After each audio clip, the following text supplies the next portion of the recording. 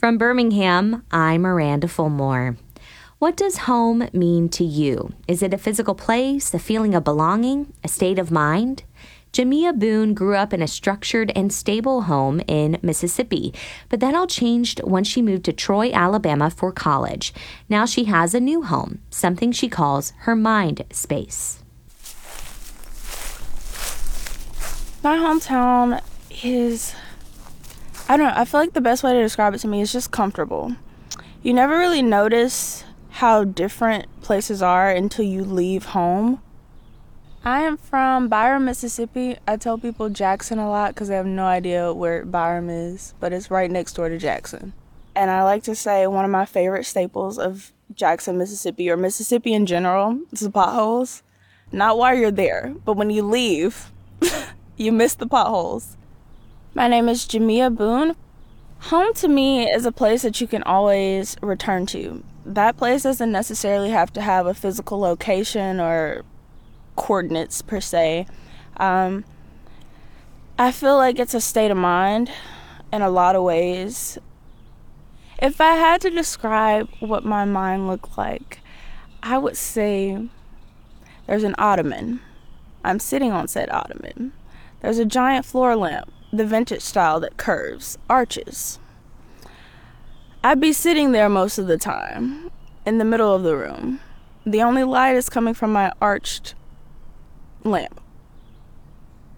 Now, if one were to flip on the overhead light, you would see so many things surrounding me. There would be a nice lady who looks just like me because she is me, because it's my mind.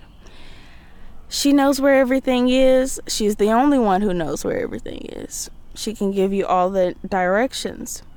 There's probably an art studio somewhere in there. There's definitely a ballet studio. Not just ballet. There's a dance studio. There's my mom nagging in a corner somewhere. She tells me that's my conscience. Oh, my mom is lovely. When she's not being terrible, I like to shake things up for her to keep her young. She is 54. Spicy lady. She's also a therapist, which was wonderful growing up. Being a child of a therapist definitely has its pros and cons. They're hyper vigilant of everything. If I breathe a certain way, she wants to know about my entire day. And it's just a breath sometimes. Sometimes a breath is just a breath. I would describe myself as a weirdo. A little bit of an introvert. Earlier today, I found out I'm not boring.